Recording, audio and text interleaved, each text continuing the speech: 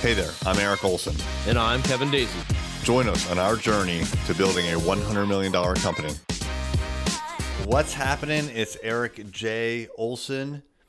We are many months, at least 3 months, probably going into month 4 of COVID and the shutdown that went along with that.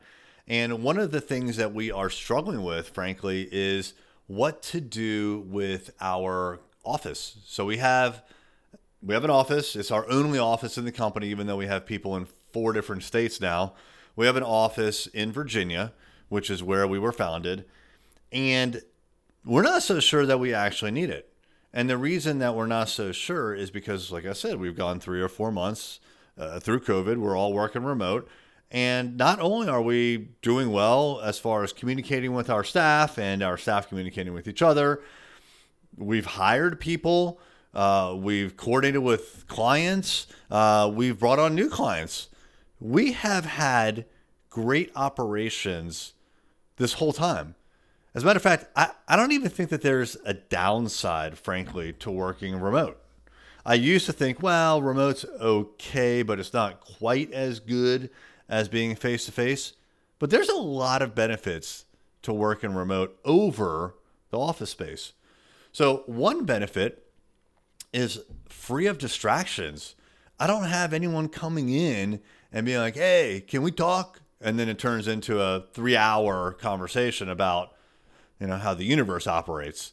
I'll get dragged into those conversations all the time, and I don't want to. I'd rather work on the to-do list that I have, and I'd rather just get it done and start work when I need to start work and work at a normal time and work the whole time. So, I'm not really in it for the social aspect, although there is a nice social aspect to having a job. So, that's a plus of an office.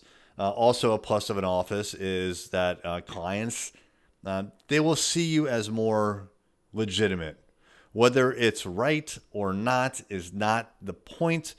The point, I think, is that the perception is if you don't have an office, then you're somehow cutting corners or something like that. So, there's a lot more pros, there's a lot more cons, and this is why we're kind of like unsure about what to do with the office. We're not ready to walk away from it, but we're also not quite ready to embrace it like we used to. There's got to be some sort of a middle ground. And so I've been thinking a lot over the last couple of weeks, well, what is that middle ground? Is it everybody works from the office 1 or 2 or 3 days a week? And if so, what are the hours going to be now? And what days of the week? And how are the office rules going to change because of us working in the office maybe less than 5 days a week? And what I've really concluded is I don't care, honestly, right? And here's what I mean by that. Like everything else that we do in our company is around deliverables. And we are a remote company, even though we have an office space. And, we back in the day before COVID, we would meet in the office every single day.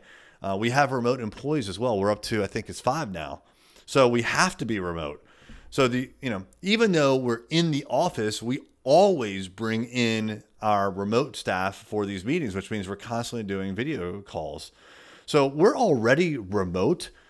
I don't care, honestly, anymore if someone's really going to be in the office that day or if they're going to work from home, wherever home is, as long as they get their work done, right? So I think the key here is not so much like we don't ever want to hear something like, hey, when's the next time you're going to be in the office? And we'll talk about that the next time you're in the office. No.